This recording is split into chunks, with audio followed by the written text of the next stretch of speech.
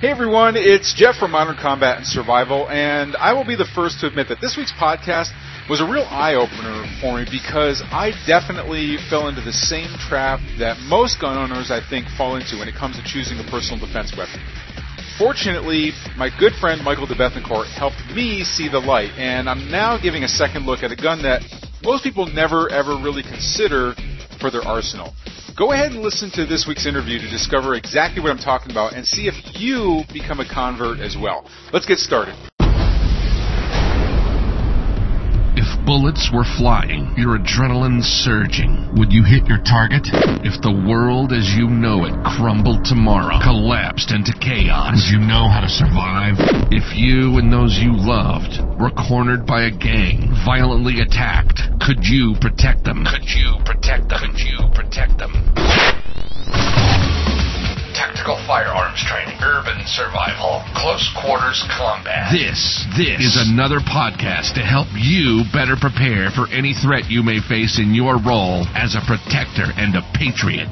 This is Modern Combat and Survival. They're the little pipsqueak of the firearms world.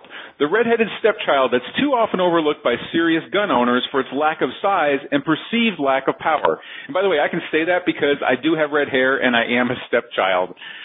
I'm, of course, talking about the snub-nose revolver. Not as sexy as a super compact Glock, but it's been the tried and true backwatcher of many a street cop and private dick out on the streets for decades. So, does the snubby deserve a second look as a personal defense weapon? Does it pack enough man-stopping power for you to dare to pick one up and face the ridicule of your poker buddies? Or the self-proclaimed gun gurus down at the range who carry giant guns to, let's say, overcompensate perhaps for other things that they may own that are smaller? Our guest today would say yes, and he's here to share his snub-nose expertise and tactical know-how to make you a convert and rethink your defense arsenal. Hello, everyone. This is Jeff Anderson, editor for Modern Combat and Survival magazine, with another podcast to help you better prepare for any threat you may face in your role as a protector and patriot. And joining us today is my favorite snub-nosed evangelist and tactical firearms expert, Michael DeBethencourt. Michael, welcome to the program. Well, Jeff, thank you for having me. I always look forward to for these conversations. I love the information that you have. You've got a lot of great experience. And listen, for everybody out there, if you haven't heard one of our interviews before with Michael's a 30-year student of the martial arts and a 20-year student of police defense tactics. He is a nationally recognized defensive revolver and weapon disarming and improvised weapons trainer, and an internationally recognized tactical folding knife instructor/trainer. A former instructor of the SIG Arms Academy, Michael went on to create his own organization specializing in courses on snub revolver, weapon disarming and retention, and folding knife skills for both law enforcement officers and legally armed citizens. He's currently working on a 3-volume set of books covering skills, tactics, and tips for the snub revolver shooter. So I know we're going to get some really nice, juicy secrets out of him today. Now, for more information about Michael and his current training courses and schedule, please visit his website at www.snubtraining.com.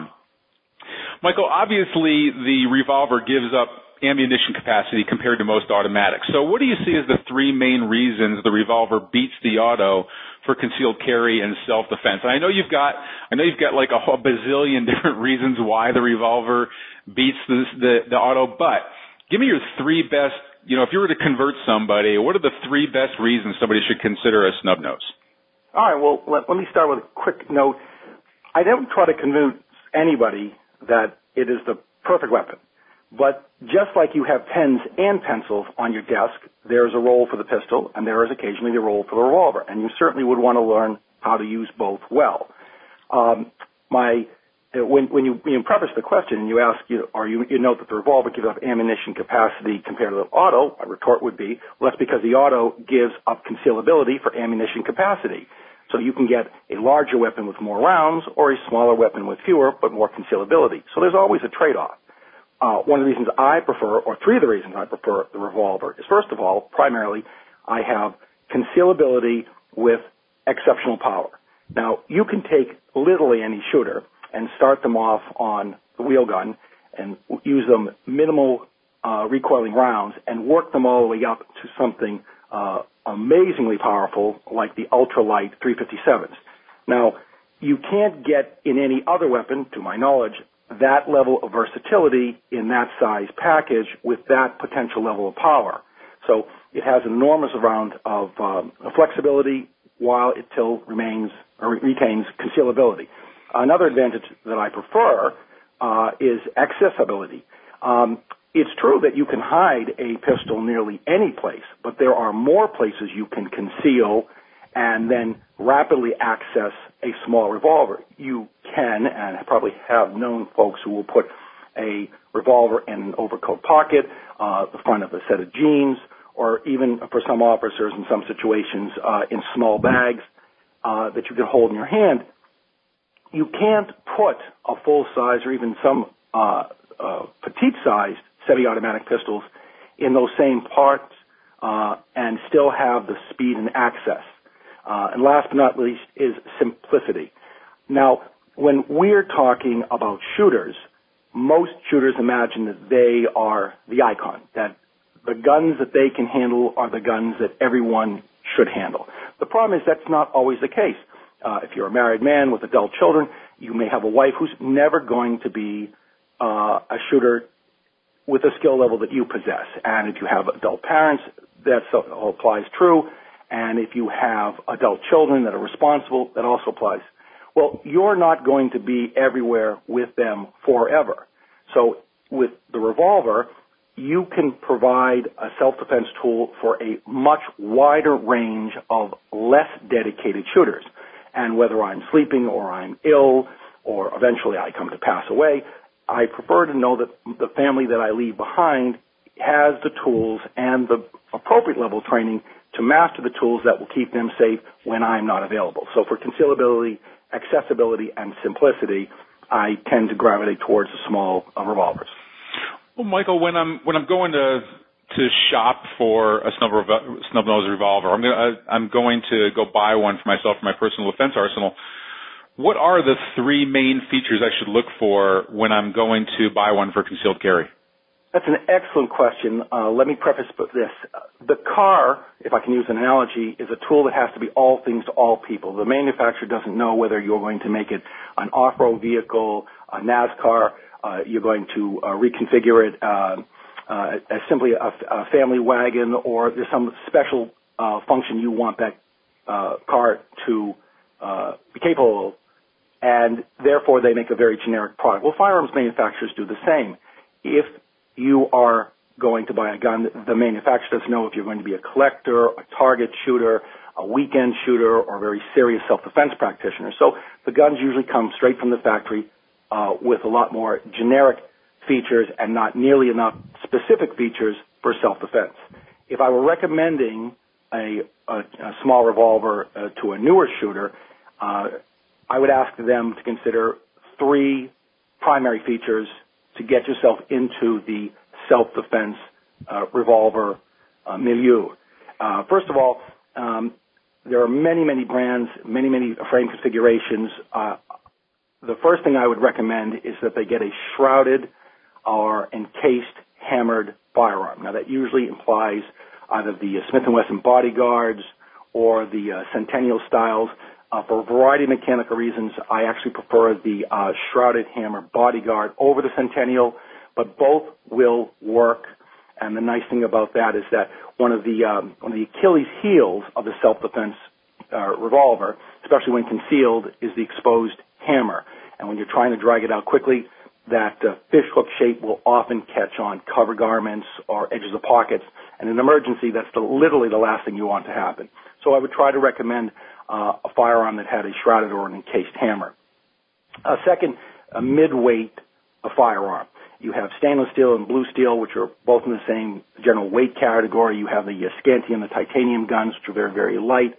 But for a variety of mechanical reasons, the mid-weight alloys, the air weights, as Smith & Wesson calls them, versus the air lights are always preferable. They have sufficient mass to soak up recoil, yet they are not so light as they are punishing with stronger self-defense ammunition. And last but not least, a little bit controversial, is I try to avoid firearms that have internal locks. I know it's not everybody's cup of tea. All I would say is that John Farnham in 2002 had written about in his email newsletter some of the guns locking up while shooting. Masayu wrote in 2005, I believe it was an American handgunner, the guns locking up while shooting. I have literally lost track of how many shooting academies and public ranges have complained or noted guns locking up, and I just came across an excellent book on the snub revolver by a gentleman named Stephen Camp, and he notes in his book incidences of the guns locking up. I'm not going to get into the legal reasons why the locks were put in, but my thinking is if there's any paper-thin chance, or even if there's almost no chance these guns will lock up while shooting, but you feel uncomfortable, the weapon has to be something that you feel completely reliable. So my third recommendation is finding those firearms that were made without internal locks. Okay, we've been talking with Michael DeBethencourt from snubtraining.com about the under-recognized power of the snub-nose revolver as a personal defense weapon. And we'll be back with more tips, including lightning-fast reloads, how to maximize the snubby's stopping power, and real close-quarters combat gunfighting tactics. But first, check out this special message. What if everything you knew about how to stop a violent attacker with your gun was wrong? Discover the advanced tactics you must know now to protect yourself and those you love with a firearm. Check out our free book, Stopping Power Secrets. Inside, you'll find such no-hold-barred shockers as 1. The 3 most common myths and misinformation shoveled out by movies and gun range know-it-alls that could get you killed in a real-life gunfight. 2. The cold, hard truth about your personal weapon's ability to be a one-shot man-stopper. 3. What coroners know about selecting the right ammo for your firearm that you don't. 4. And the simple training trick used by Abrams tank crews and commercial airline pilots that will prepare you for a real attack, even better than your best day at the range. Don't place your family's safety in the hands of Hollywood fairy tales and hearsay. Claim your free copy of Stopping Power Secrets now at www.stoppingpowersecrets.com. And now, back to the show. Okay, we're back with Michael DeBethencourt of snubtraining.com to show you why the snub-nose revolver definitely has a place in your personal defense arsenal. We have a lot more to cover, so let's go ahead and jump right back into our interview now. You know, Michael, one of the things a lot of shooters have to think about when in a real firefight is reloading. I mean, hopefully the number of rounds that you have in whatever weapon you have is going to be enough to be able to stop the threat. But the reality is, you know, you're not always going to hit your target. You never know how many rounds it's actually going to take, how many people you're going to be facing. So reloading is always a real big problem. So what are my options for reloading a snub-nose revolver under the adrenal stress of a real shooting? I mean, are speed loaders, moon clips, or speed strips preferable? And then what reloading technique is most likely to get me back in the action the fastest? All right, 2 excellent questions. Let me suggest first some good news, bad news, and then I'll try to give you some tips that'll be some value. There's a very famous police trainer down in Florida, Yelena Puella, and she had done an extensive study of self-defense users, and it is her research that no revolver shooter has ever had to reload.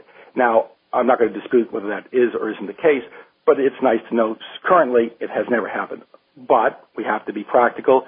If you are the only individual where you need to reload, it's something that you want to be prepared for.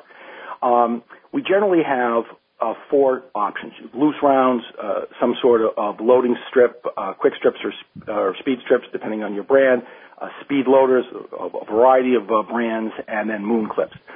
No one's going to argue that the moon clip and the speed loader are probably the fastest mechanism. The problem is, and this seems counterintuitive, folks who find the J-frame convenient to conceal will simultaneously complain that the speed loader and or moon clip is too bulky to carry.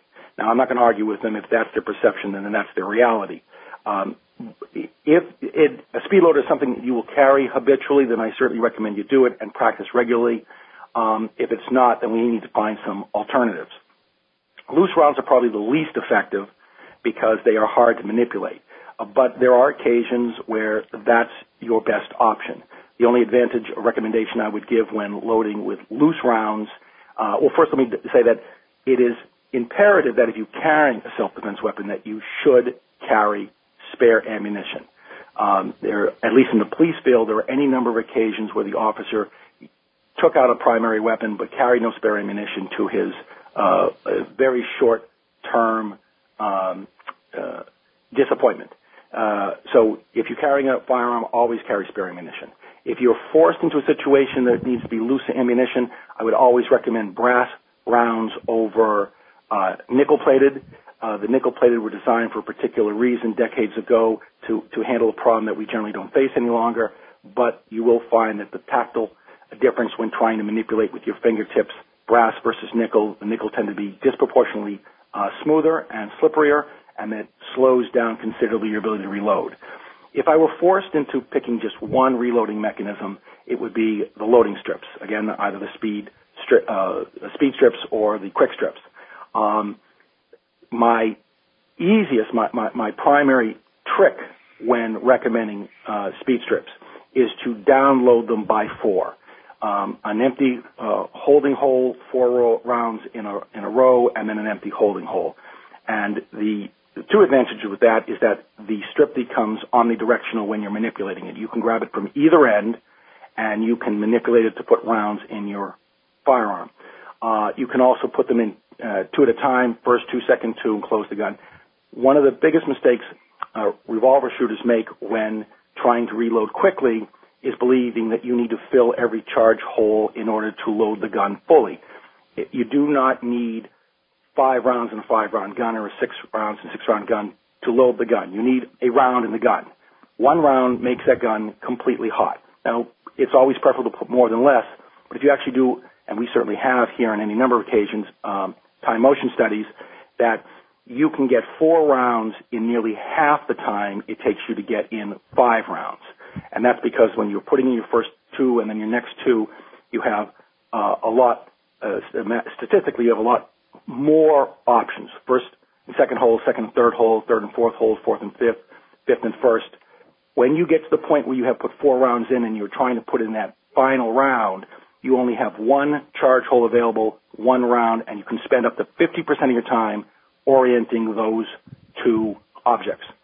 So my recommendation is generally, all things being equal for concealability, speed strips, quick strips, 4 rounds, and preferably 2 of those, 4 rounds in the front pocket, 4 rounds in the rear pocket, because you don't know whether you'll be reloading on your belly or on your back. Yeah, that's a great point. A lot of people don't think about that. That's a very valid point. Michael, what are the 3 biggest considerations when choosing defensive ammunition for a snub-nosed revolver? How do I maximize the weapon's potential and stopping power given its small size and the short barrel? All right. Well, I would suggest that the size and the barrel aren't nearly your biggest concerns when trying to optimize self-defense ammunition. I'd actually suggest that there are actually either 2 or 5, depending on how you count them, as opposed to 3. Primarily, reliability. That ammunition that you choose has got to be reliable in your gun. Primers come in strengths. There are hard primers, there are soft primers. You have to be 100% certain that the ammunition that you're picking will go off consistently when fired out of your gun by you. So once you have identified ammunition that is completely reliable in your gun, most of your troubles are behind you. The second part is defining optimum ammunition, and I use a mnemonic called ACLU. All ammunition should be ACLU approved. And I don't mean that tongue-in-cheek. Again, it's a mnemonic. A, accurate. Is that ammunition accurate fired in your gun by you? It doesn't make a difference what the ammunition does fired by me in my firearms. What does the ammunition do when fired by you in your gun? If it's accurate, you can't do any effective work if you can't hit effectively. So A, make sure the ammunition is accurate. L, AC, I apologize. AC, controllable. Is that round controllable when fired by you in your gun? There are certain bullet weights and pressures that you can fire, but you might not want your adult teenage daughter or your grandmother to fire. You've got to make sure that it's controllable when fired by you. L, low muzzle flash.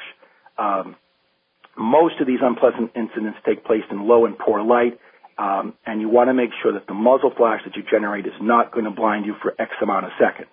The best way to do that is in a controlled environment where you can modulate the lighting and then take a look at what kind of muzzle flash are produced. And then user-friendly, can you afford to shoot that particular ammunition regularly so that you can master it? So after I have found rounds that are consistently reliable in my firearm, I will go through my own protocol of ACLU to find ammunition. You can only defend yourself with rounds that are effective when fired by you in your gun, and I find that ACLU protocol is a great way to optimize the ammunition. Something I tell folks all the time, it doesn't make a difference what the gun writer tells you is the best ammunition. When fired by him in his gun, it doesn't do you any good for me to tell you what's the best ammunition for me fired by me in my guns. You have to identify the best ammunition fired by you in your gun.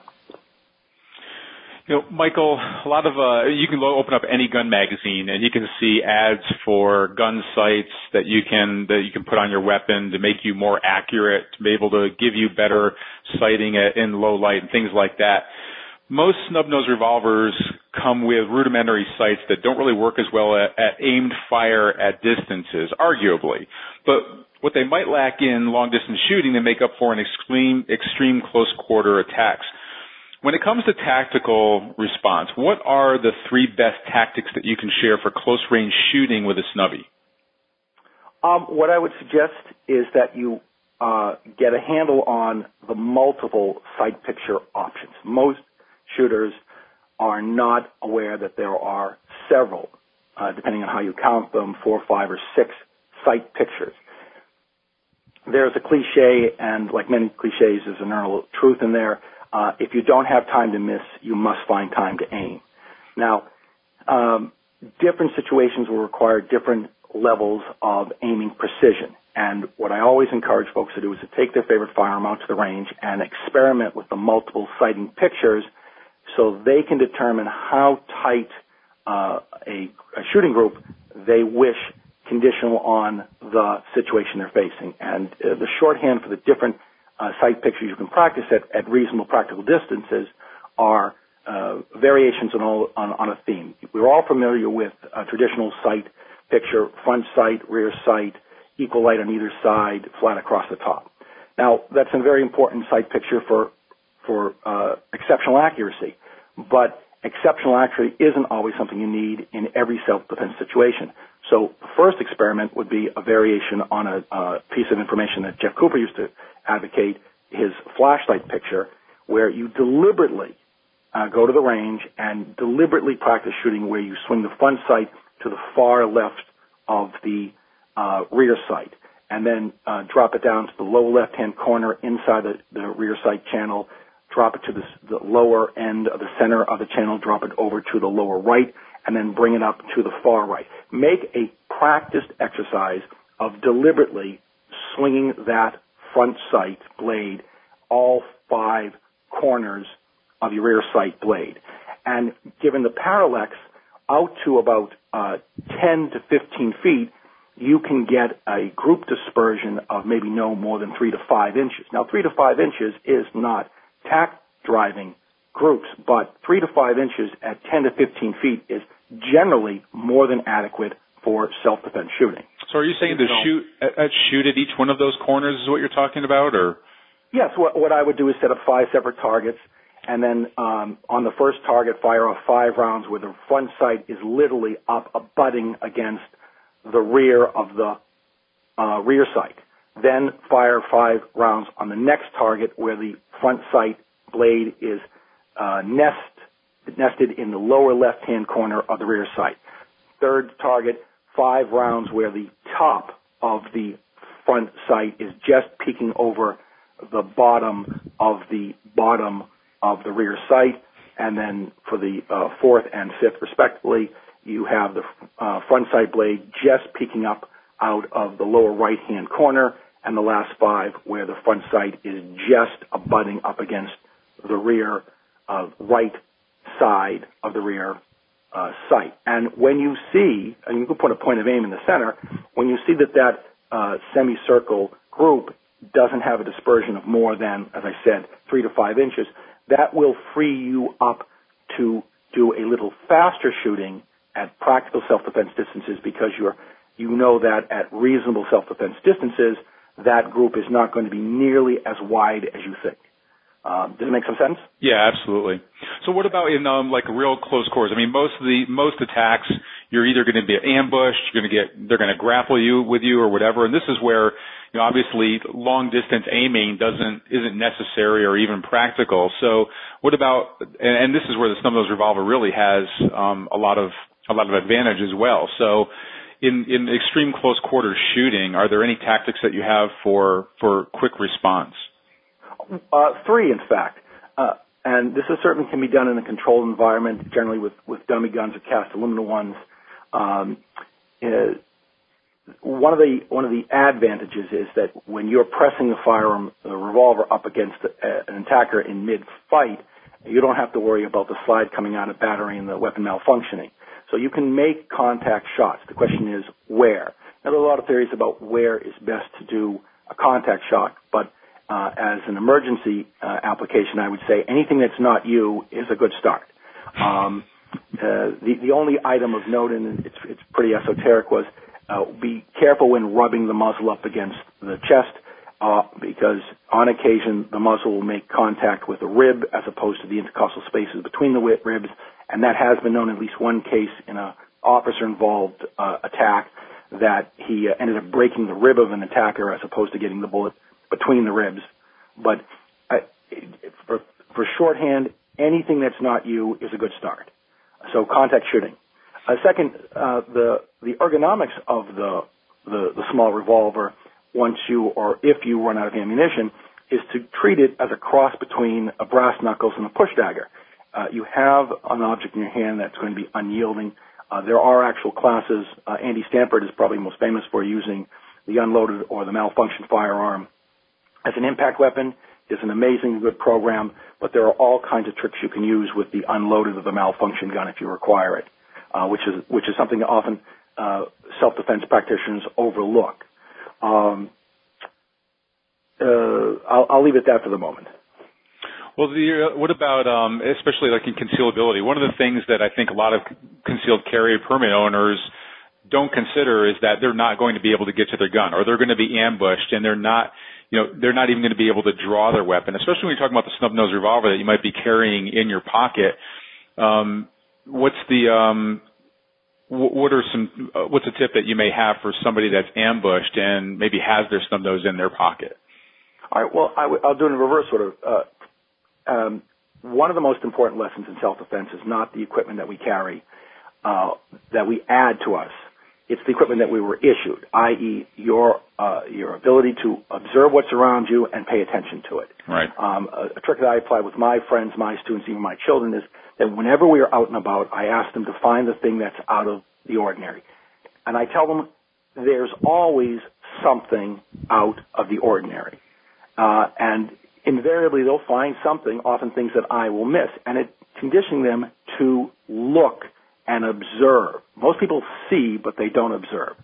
And my children are also smart enough to know that if they look around, getting in the car, getting out of the car, getting into school, getting out of school, and they don't find something out of the ordinary, then the thing that is out of the ordinary is that nothing is out of the ordinary. So if you're aware of your environment, if it looks like you're paying attention to what's going around you, you are less likely to need any of the self-defense gear because theoretically you'll see it first and you'll avoid it sooner. Now let's assume that doesn't come to pass. Now I myself, unlike some of my friends who are big advocates of pocket carry, I am not a big fan of pocket carry for mechanical reasons. But let's assume that that is your most practical option. Then my highest recommendation is if that is what you're going to be doing, you need to dress around the gun. Most of the pockets that are available in men's pants today, unlike our grandfather's age, are much smaller and they're cut much tighter. So it is worth it to go find pants that might be 2 or 3 sizes larger and have them reduced in the waistband, but pants that are 2 and 3 sizes larger tend to have larger pockets. A very simple trick when trying to buy pants that you will be carrying a handgun in is to put the unloaded gun in your hand, put your fist on the table, and measure the distance from the bottom of your fist to the top of the top strap. And then whatever that is, 6-7 inches, take yourself a small ruler, cut it to that length, and when you're out buying pants, make sure that the bottom of your pocket and the top of your pocket will take that size opening. This way, when you reach into the pocket and you pull it out, you're not going to get your hand caught when it's wrapped around a firearm. That's probably the simplest low-tech trick I can give you. A second item is to go down to the seamstress. Most of the pockets are not cut deep enough to effectively conceal a handgun. So for about $15 or $30, depending on your part of the country, you can bring a dummy gun and whatever your pocket holster of choice is, bring it down to the seamstress and ask her or him if it's a tailor to lower the pocket by 4 or 5 inches. This will keep the weapon well concealed and yet still give you plenty of access. So a deeper pocket and a wider pocket opening are probably my two primary recommendations for those who do in fact carry in a pocket. Michael, one of the things that a lot of people that carry concealed don't consider is that they might not be able to get their gun out of the holster. I mean, you could be ambushed, you could be struck from behind, you could be have somebody grappling with you where you're not able to get to your weapon. For people that are carrying front pocket carry with like a snub-nosed revolver, this is one of the areas where I think it really helps to, it really shines. It has an advantage. And one of the things that I had seen you talk about in one of your articles was that you don't necessarily have to be able to draw your weapon to shoot your weapon. In fact, you recommend that worst case scenario where you're grappling, you're really right up close with somebody, that you can just reach in and shoot through your pocket. Can you talk a little bit more about that? When you are shooting through a pocket, preferably a jacket pocket, 2 items of note. It's very difficult to get some sort of body index on the target, so you have to be particularly close. A very low-tech trick for practicing shooting when you're not drawing the weapon is to get a pair of disposable pants, cut them off high on the thigh, and have the seamstress or the tailor stitch up the bottom cuff. You can pick up pants for like $1 at the Salvation Army. 2 or 3 pairs of pants gives you 4 or 6 set of these sewn-up sleeves, if you will. You can then go to the range, load your ammunition in your gun, put your gun in the sleeve, and then you can shoot on the range and feel the heat, the blast, the concussion that one generally gets when you are inside an enclosed pocket, which, by the way, is wildly overrated. It's going to be rather depressing how little muzzle blast and heat there is. But you're going to appreciate how close you must be to get effective shots off when you have no index on the target at all. The thing you also want to note when you're shooting inside an enclosed pocket is that as the bullet clears the cylinder into the forcing cone, a good portion of the gas is going to be shooting outside of the forcing cone on either side of the cylinder. That gas is moving at an amazing speed at a high pressure and will generally blow a good portion of the cover garment apart. So you want to be aware that when you're shooting, whether it's in a concealed pocket or if it's a muzzle contact issue, that there's going to be a lot of gas going out in directions that you may not anticipate, i.e. directly in front of you. You have to be careful that you are not so close that the gas is going to be directed towards your eyes or your face. Got it. Or if it's in your pocket, other parts of your anatomy you may not want gases exploding out to. Another subtle reason that you might want to reconsider pocket carry. Right. Great. Okay, Michael, I'm convinced. And I'm sure you've convinced others to give the snub-nosed revolver a second look and add it to their personal and home defense arsenal. So thanks for taking some time with us today. Again, everyone, you'll definitely want to take advantage of any of the training that you can get from Michael. Not only will you learn valuable life-saving tactics, but frankly, you'll probably pretty much just laugh your ass off during the training. They always have a good time. So you can see all the training that he has to offer by visiting his website at www.snubtraining.com. So go check it out. And until our next Modern Combat and Survival broadcast, this is Jeff Anderson saying train hard, stay safe, prepare now.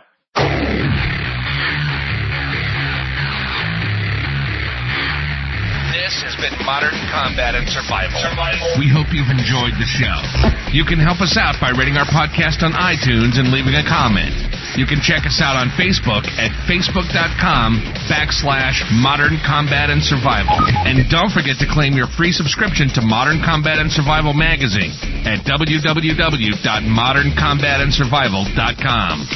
Lock and load. And we'll see you next time. This has been Modern Combat and Survival.